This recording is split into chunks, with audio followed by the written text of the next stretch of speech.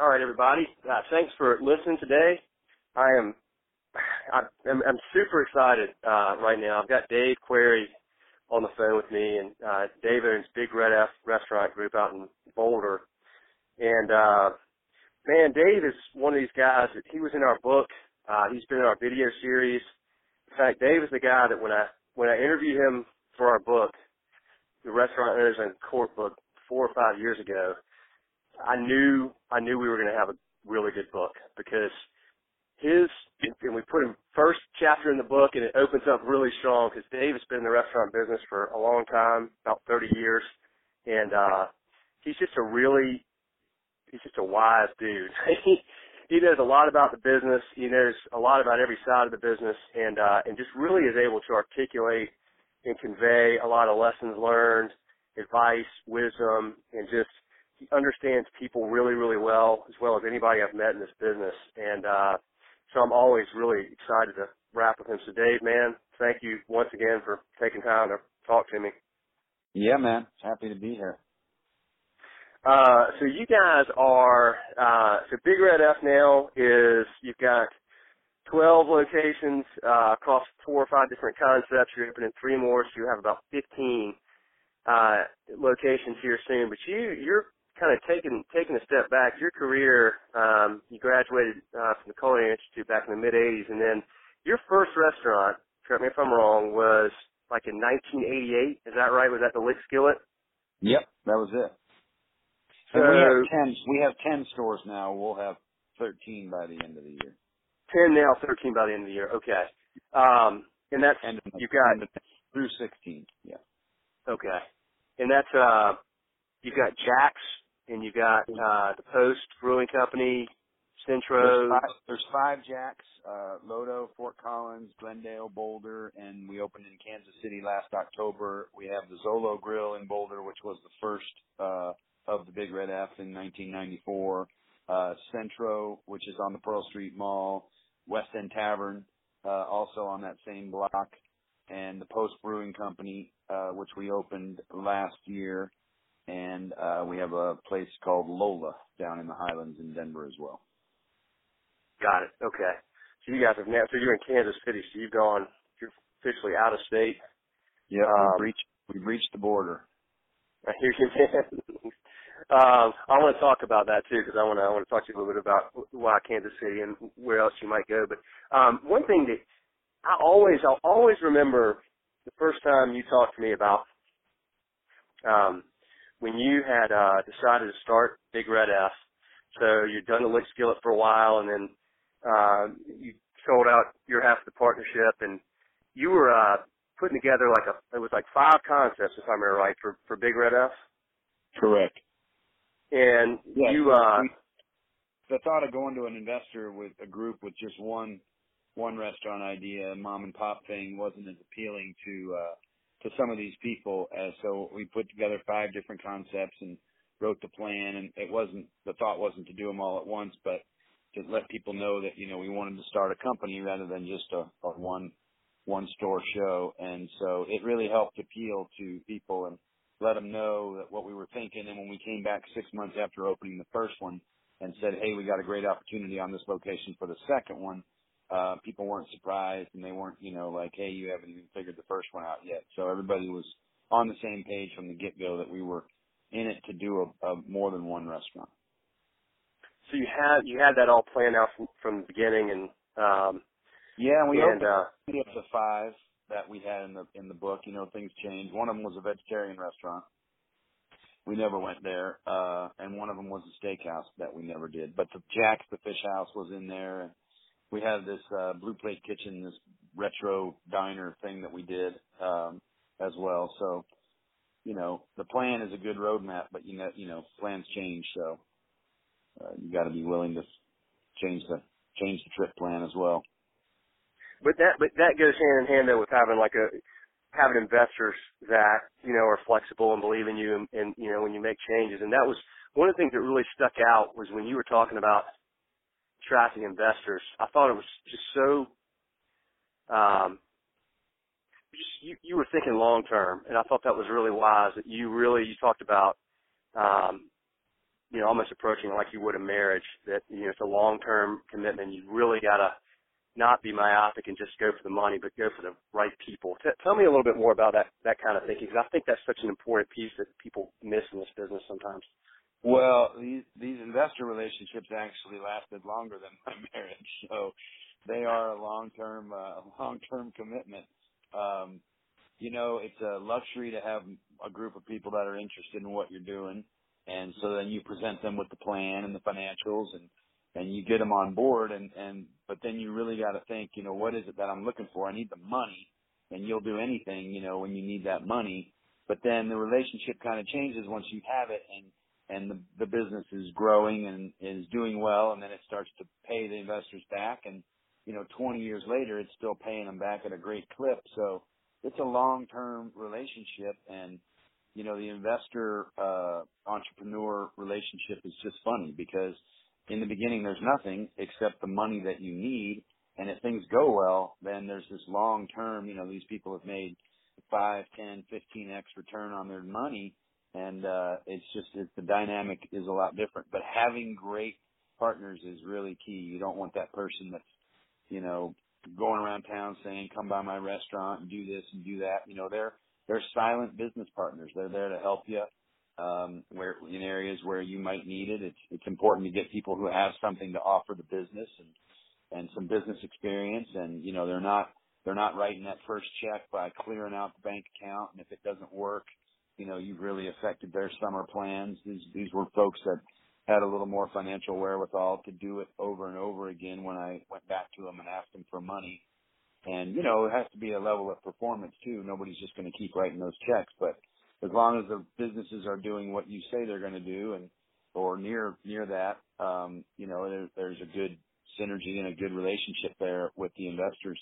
But it's important that you really like these people, because you're going to be in business with them for a long time. And business, money makes people weird sometimes, and how it's handled, and there calls into question the honesty, and the average entrepreneur is given just a ton of leeway to run a business as he or she may seem fit, and you got to have a lot of transparency and a lot of communication and a lot of reports and a lot of dialogue back and forth between the investors, and be real honest when things aren't going well, and tell them that, and not just sugarcoat it and say, oh my gosh, we're going to do so much better next year than this year.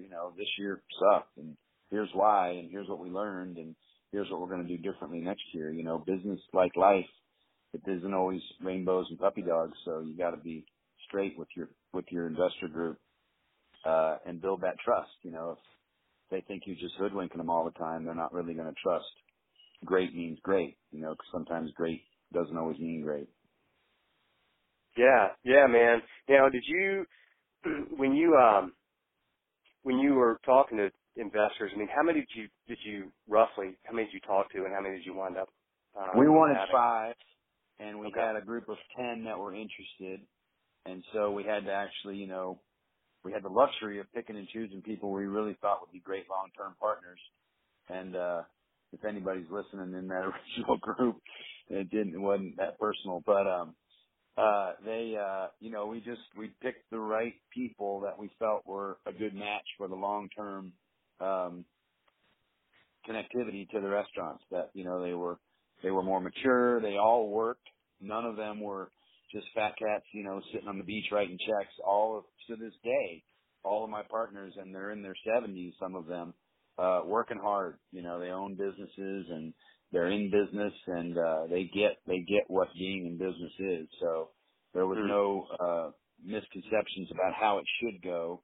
Everybody is a small business or corporate business participant, so everybody was on the same page as far as working hard and what that means. So it was great, and having the luxury of being able to pick and choose who you wanted and who you thought would be a best longtime business partner was a real privilege. And this was back in mid-90s, right? Yeah, 90, 93, 94. And the same group, they're all have participated in all the restaurants, and I don't see any reason why they wouldn't continue to move forward.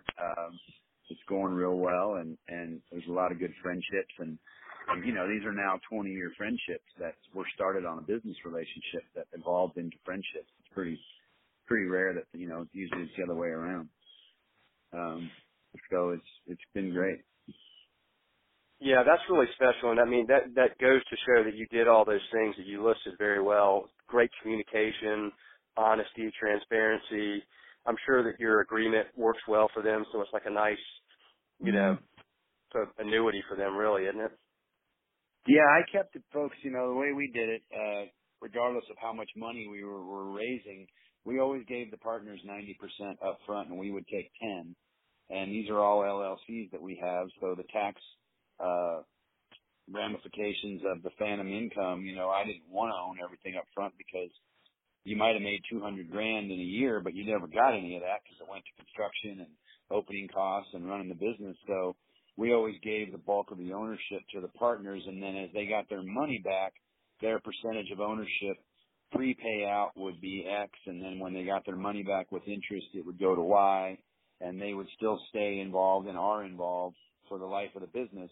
So like you said, it is an annuity, and that's a really great way to build the business model, because you're telling them, I want you in this thing. I'm not going to use you like a bank.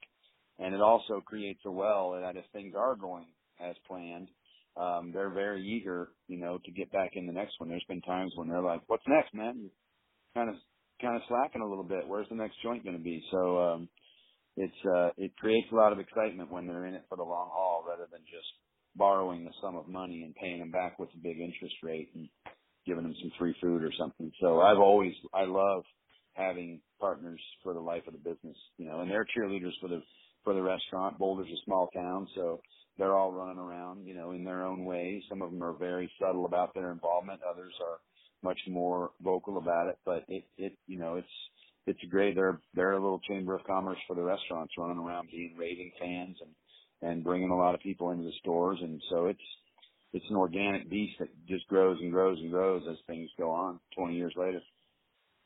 Did you, what would you do? I mean, you say you haven't had to go outside of this group all this time. They've stayed involved. And I mean, what would you do now, or what advice would you give to somebody who was going out now to raise money, whether, maybe they listen to your advice and come up with multiple concepts or whatever, have a long-term plan? Is there any, based on the way things are going with the economy now and how people look at restaurants now, is it different, or would you do anything differently this time around? Well, we did, on two separate occasions, we went outside of the group, and we included all of the original members, but we took Jack's a little more aggressively, the Fish House concept, and have opened 3 stores in the last 3 years. And we did this big brewing company, and that was an expensive ordeal with all the brewing equipment and building a brewery.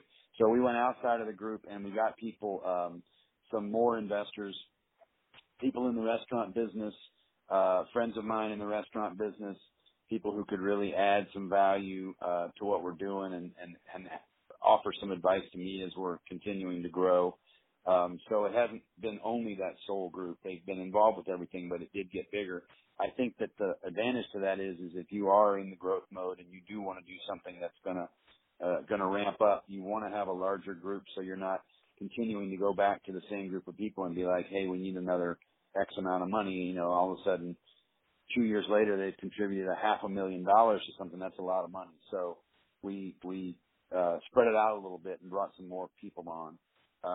As far as who to bring on the second round, or with the economy the way it is, it's really important to find people who understand what they're getting into. Restaurant business, I met a guy recently who asked me for some advice on a restaurant that he had invested in, and he explains it to me. It's this high-end place. It's actually a pretty nationally known restaurant, and he told me the numbers that they were doing. It's a fine dining restaurant, and there's a lot of costs involved with fine dining, with linen and nicer silverware and nicer china, much more nice china and glassware. And the operating costs of running a nicer restaurant ramp up. And so he explains to me what this place is doing. And this guy was a investment banker, Montgomery Securities guy, and had been dealing with that level of business for a long time, where percentages are critical and high returns are what everything is based on. And so he lays it all out and tells me what this store is doing. And I was like, wow, that's kind of fantastic what you just said. And he said, oh, I'm so disappointed. I think this thing could be doing twice what that is. And I think sometimes, business is not always business, and certain businesses and the tech business and some of the stores that have less brick and mortar exposure and less overhead that just generate killer cash flow, that's not a restaurant. Restaurant margins are tight, and you really have to have everything clicking well to get a good bottom line return. And if you're bringing 10% to the bottom line when everything's all in, that's solid. If you're doing 15 or towards 20, you've got a great business. And then you get, these people who have invested in restaurants where they're bringing 50, 60% to the bottom line off of revenues. And they expect that same thing from a restaurant because they see the volume, they see the people, they see all the business every night, and they think this thing should be printing money in the basement. And it's rare, that most restaurants are just crushing it. It's really hard business to make a lot of money in. But as time goes on, you learn more and more and you get it. But I think just finding investors who get it, what they're getting into, which means writing a business plan and writing pro formas that really are critical, that are hard numbers, and they're very honest, and they don't show this pie in the sky, huge return, under promise and over deliver. Get those folks on there thinking that, this thing's going to be a solid investment. And they're usually on a restaurant, smaller restaurant investment. It's much more someone investing in someone as opposed to a concept or a model. Usually restaurant investments are from people that or you've met in other businesses. So they believe in you and they jump on board, but, try to really make a very conservative, budget and pro forma so that you show these folks that this isn't, you're not going to retire on this investment that you've made in Joe's Grill. Right. Now, you guys, when you first started, that was again like '93. I think you told me it was like 130 or 140,000 to get going or whatever. Times are different now. But do you still think early on? I'm sure you guys, probably spend more on your openings now than you did back in the day, even adjusted for inflation. But do you think it's important when you're first getting started to try to find, whether it's, an existing space, some used equipment, or just try to keep things really tight, keep your overhead low? Is that a really important thing to do early on, or is that always the case? That's always really important. And as we got bigger and developers, start knocking, and they're like, we'll throw you these huge TI allowances and these massive, great build-out deals, and we're going to charge you a little more rent as it goes on because we're giving you all this money up front. And then 5 years later, you have this huge nut every month. And our most successful restaurants have been the ones where we've taken second-generation locations and really been mindful of sourcing used equipment and really making do with what we have. And making it all about great food and great service and a funky environment rather than these glitzy glam, $300 a foot, build outs that it can happen real quickly. So yes, keeping that initial investment low and developing that strong cash on cash return, is what's going to appeal to smart investors and people who want to, get involved if you're talking about doing it multiple times. So with this looming next, economic spiral whenever it happens, and statistics would show that it's going to sometime soon. It's important to keep those investments and those build out costs low because that debt load can just be a crusher. Yeah, you told me when we came out to film for the video series a couple of years ago, I remember you telling me that 18 years in, you still do a gut check every day, and you never know when this thing just might not work anymore. So do you think that's really important to stay grounded, keep your head down, and just never assume success? Well, you gotta, and an 18-year-old restaurant or a 20-year-old restaurant, if you've got a customer that just comes to you twice a year, there's 50 visits. There's 40 or 50 visits just twice a year. If you got a customer that comes every month, which, some people love to come in once a month, there's 120, 240 visits to a single restaurant. I've never been to the same restaurant 240 times, And so as those, and we've got customers that come in, hundreds and hundreds and hundreds that come in every week and have for 20 years. And so they've been in there thousands of times. And the second you stop, doing that gut check and making sure the art is floating on the walls and staying current and the front door looks well maintained and, all the lights are burning bright and that the menus don't look torn and trashed and the corners of the high traffic areas aren't all beat and nicked up. I mean, these folks are in there for their first time or their thousandth time, and they expect you to be paying attention because they're spending their money with you. And when a place looks old and tired and run down, it feels that way. The staff feels it, the customers feel it, and the food reflects it. And so, it's critical to do that gut check, as though today was the most important day. And if you don't figure it out today, then you're going to see the downslide of that next week and next month and next year. And all of a sudden you're doing 5, 6, 8, 10% less this year than you were last year. And you're like, I wonder what we were doing this time last year that has created this situation this year that we're now off in our sales. There's 5 new restaurants in the neighborhood. That's going to do it. There's 3 rooftop patios that have great city views and we don't have a patio. So that's going to do it. There's all kinds of things. New is $1 million word, but restaurants can stay around for a long time and be very vital and very relevant. But you've really got to, as you get older, just like in life, pay attention to everything because, it's not as easy to make things as fluid as they once were the older you get, the older your business gets. So, yeah, every day, man, act like it's the most important day.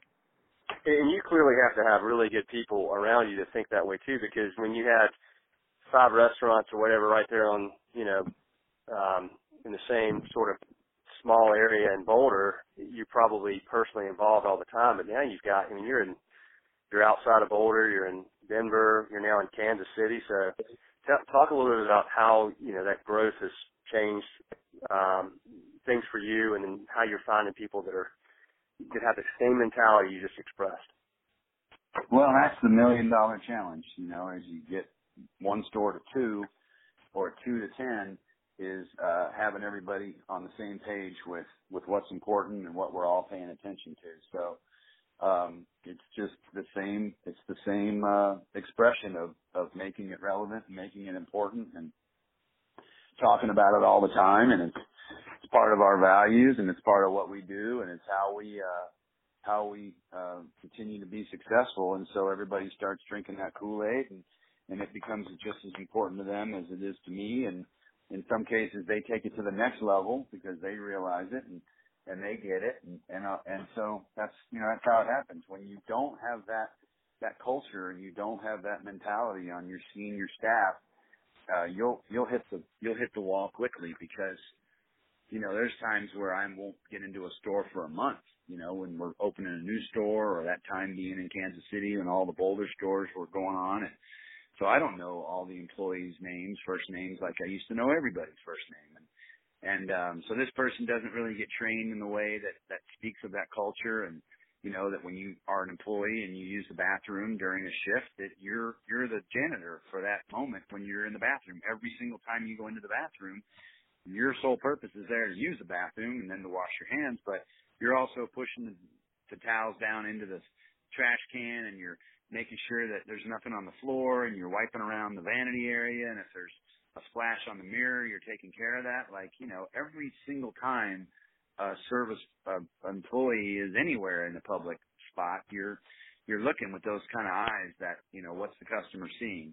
And if that message isn't being repeated over and over again, it's one thing to try and train 5 people to do that and, and then get those 5 teaching all the GMs and the AGMs and the chefs and the sous chefs. Now you're talking about 40 people and then all the other employees. We have, over 800 employees. So getting that message out to everybody that has that intensity to try and keep your eyes open and pay attention to those things, it's really hard.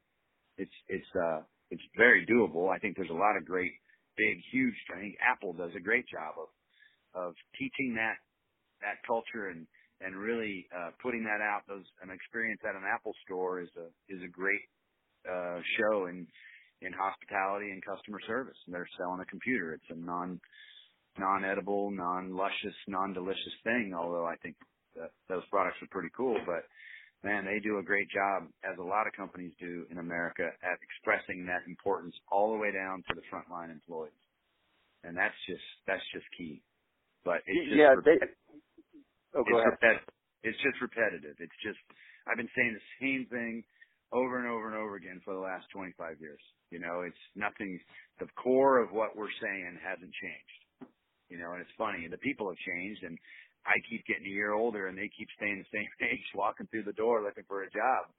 And, so, you know, you got to keep your tone relevant to the new millennium of employee, and how they perceive what you're saying is a lot different than someone did 20 years ago, and how it's delivered, and, it's just everything, you know. How's that changed? What are some of the big ways that's changed the workforce? Well, social media just didn't even exist. You know, the thought of you know, you got a phone call when you were young, working your way up in somebody's kitchen, and somebody said, "Hey, Query, there's a phone call for you." You were like, "Oh shit!" You know, it took you a day and a half to work twice as hard just to get that fact that somebody called you while you were at work, and interrupted the pace of the kitchen.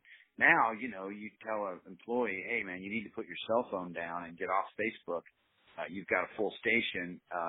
You know, what's going on here?" And they look at you like you just insulted the family crest. You know, it's amazing, the sense of privilege of, I have my cell phone and I need to stay connected. So we run a pretty hard line on no level of cell phone presence when you're in the kitchen, on the floor. You know, it's a fireable offense if it happens, you know, more than once, that you can't seem to put your phone away when you come to work. And it's disrupting, you know. We all eat out and sit at bars, and many people, you'll sit there and this guy will be on his phone, or some girl will be checking out her Facebook page, and, you know, they're supposed to be paying attention to you, not to their cell phone. So it's challenging. Yeah, the funny thing is they don't realize it's hurting their back pocket as well, because then, you know, when that happens to me, I'm like, I'm not tipping that guy very well. Well, sure.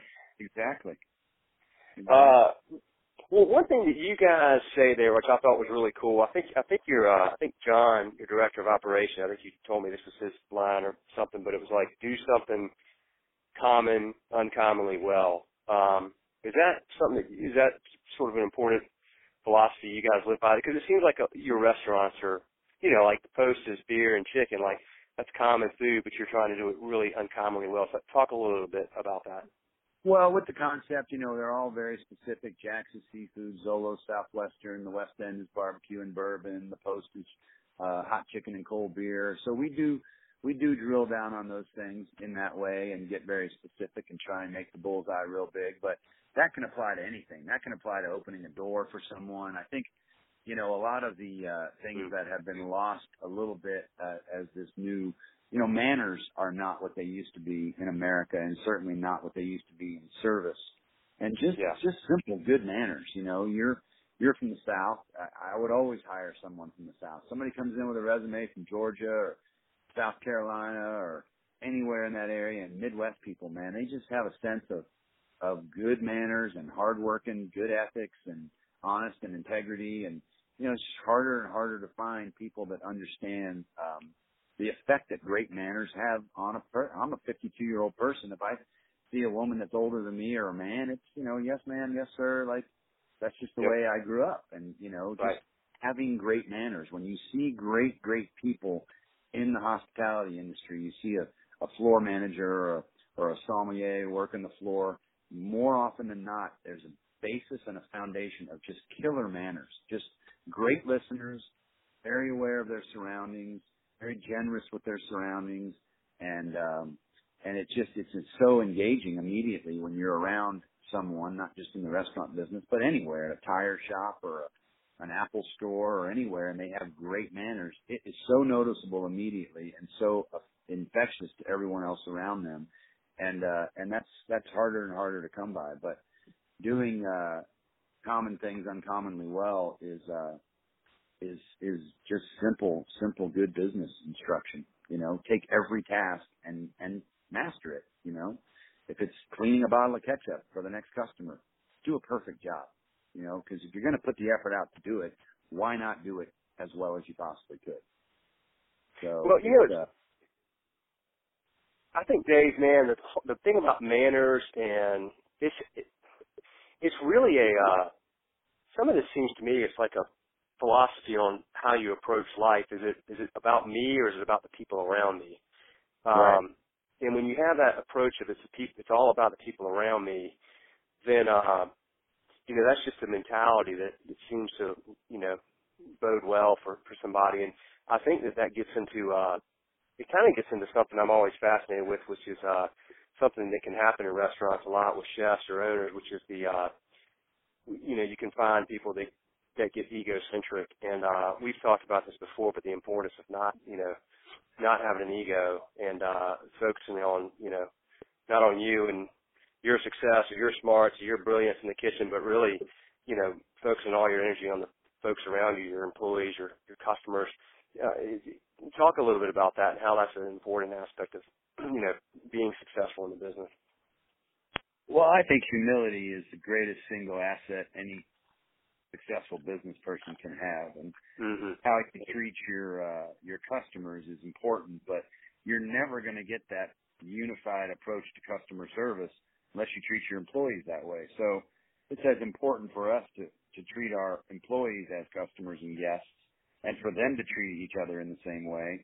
And then if there's that underlying, foundation of we're all ladies and gentlemen treating each other like ladies and gentlemen, it just carries straight over onto the guests. When you walk into a business and there's some unrest and, the owner's kind of a jackass to the employees, or there's some egomaniac in the kitchen, or a GM who's just all about, that title, it's so evident immediately, what's going on in a business when you have that kind of dynamic. And when you see real teamwork, and when you see genuine support, from a manager doing anything, there's not a GM in our company that isn't the first one to grab a mop and when some little kid has, gotten sick and thrown up, or there's a mess in the bathroom, or, anything, it's first man to the broom. And if it's me, I'll race you for it. There's none of that ego in our business. And when we do have it, it just sticks out so awkwardly that it usually for that person doesn't last very long, because this just isn't a culture where that personality is allowed to thrive. And I think it's really important that, humility is talked about, what that means and what that looks like. And it's about manners, and it's about wanting everybody to be successful. And it's about the underlying objective, which is what can we do for this group of 4 people that is getting out of their car in front, who's chosen us tonight. And there's all these other choices that, are fantastic. And they chose one of our joints, and here they come. They're pulling on the door. All right, what are we going to do to be world famous?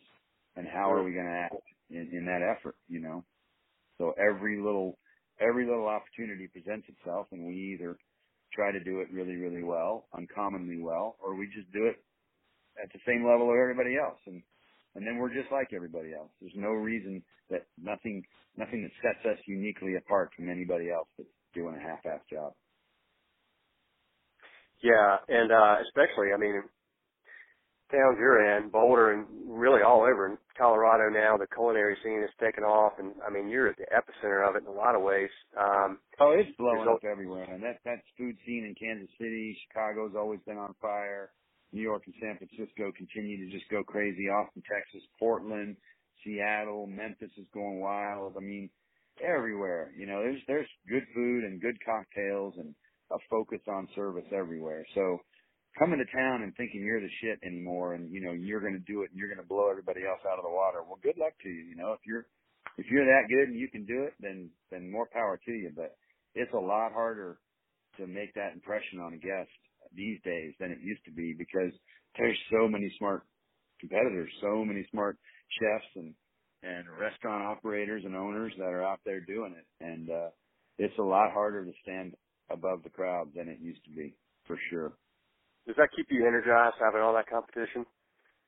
Yeah, energized would be one word, yeah. Yeah, I know. It's tough. You're like, damn. be nice not to have so much. But it does probably keep your creative juices flowing, I would think. And oh yeah, yeah. I mean, it's good competition is good for business. And it's good for the customers because all these businesses are trying harder and harder to be better, and it's good for everybody involved with the business. It's like, hey man, we used to be one of 3, now we're one of 12, that are really doing it at our level. So what are we going to do today to really make an impression that we didn't do yesterday, and make that much more of a statement that we're paying attention and we're appreciative and we're humble and we're still learning and we're trying to figure it all out. And it's only even the chain, some of the chain groups are getting smarter and smarter. There was never a time when a fast casual restaurant was setting the pace on anything. And now Steve at Chipotle's setting trends on buying and setting trends on, sustainability and how they're treating their employees and all kinds of stuff. So it's coming from all angles. It's not just we're all competing in this certain level of fine dining or finer dining. It's coming from everywhere. There's smart business happening at every level right now. So it's a good time to be in business. For sure. Yeah, it's a really good point. Now, all right, the last thing I want to ask you, I'm going to let you run, I know you're real busy, but one thing you had mentioned before years ago was that you really like university towns. And I always thought when you expanded, I was like, man, Dave's going to go to Austin or, Ann Arbor or wherever. So, what happened in Kansas City? Kansas City was a classic. What I hit on earlier was a group that sought us out and had been to Jack's and really wanted Jack's in their building, and just pursued us and offered us a deal that we just could not refuse. And then I met the developer, this group out of Kansas City, the Van Trust Group, and so genuine, so honest, so completely humility-ridden that the deal was done once we started actually talking about business, because just being a tenant of theirs, I've learned so much about business that, there was no way that wasn't going to happen. But college towns are still a great environment to do business in, I think, because every year, University of Colorado has 20,000 students. So every year there's 5,000 new students and their 10,000 parents bringing them to class for the first, which is next week for us. We'll have just this crush of 15 or 20,000 people coming to town here in Boulder and Denver. And they all want to eat out and try the new restaurants. And so then you do your best to, we know who they are. It's so funny to see parents dropping their kids off at school, and and so you go and you connect with them, and then you own them for the next 4 years because they come to town, and our management turnover is low, so chances are for the 4 years that they're in town, they're going to run into the same person that made such a great impression on them the first time, and then we get to know them by name and where they're from, and we're taking care of Junior or Susie, and we're looking after them, and sometimes employing them along the way as well, and so it's just this constant rebirthing of, depending on the size of the school, 3,000 to 8,000 new potential customers in the students, and then their 15,000 to 20,000 parents that are coming to drop them off and coming for Parents Weekend and coming for ball games. And there's always an alumni event. CU and most schools kind of operate like a Vatican. They're just making their own rules, and they're well funded and they're well financed, and there's just so much business that happens, that churns around a University of Michigan or a Stanford or a University of Colorado or University of Kentucky program, and all the money that filters out to the community, as a result of a successful college, and successful doesn't mean a great sports team. It means just that, just a lot of energy and entrepreneurial spirit going on, around a smart college. It's so great for business. Yeah. Good stuff, man. Dave, could listen to you talk about this shit for hours, man. I really could. I really appreciate it very much. I know anybody listening will too. And you're the man. I really just, folks, look up Big Red F. Check out the great stuff they're doing. Hopefully you can get to one of their places if you're in any of those towns. And just thank you for listening, Dave. Thanks so much for the time and just for the relationship. Really appreciate it. Yeah, well, thank you, man. All right, man. Take care. Have a good one. Talk soon. Okay, bye.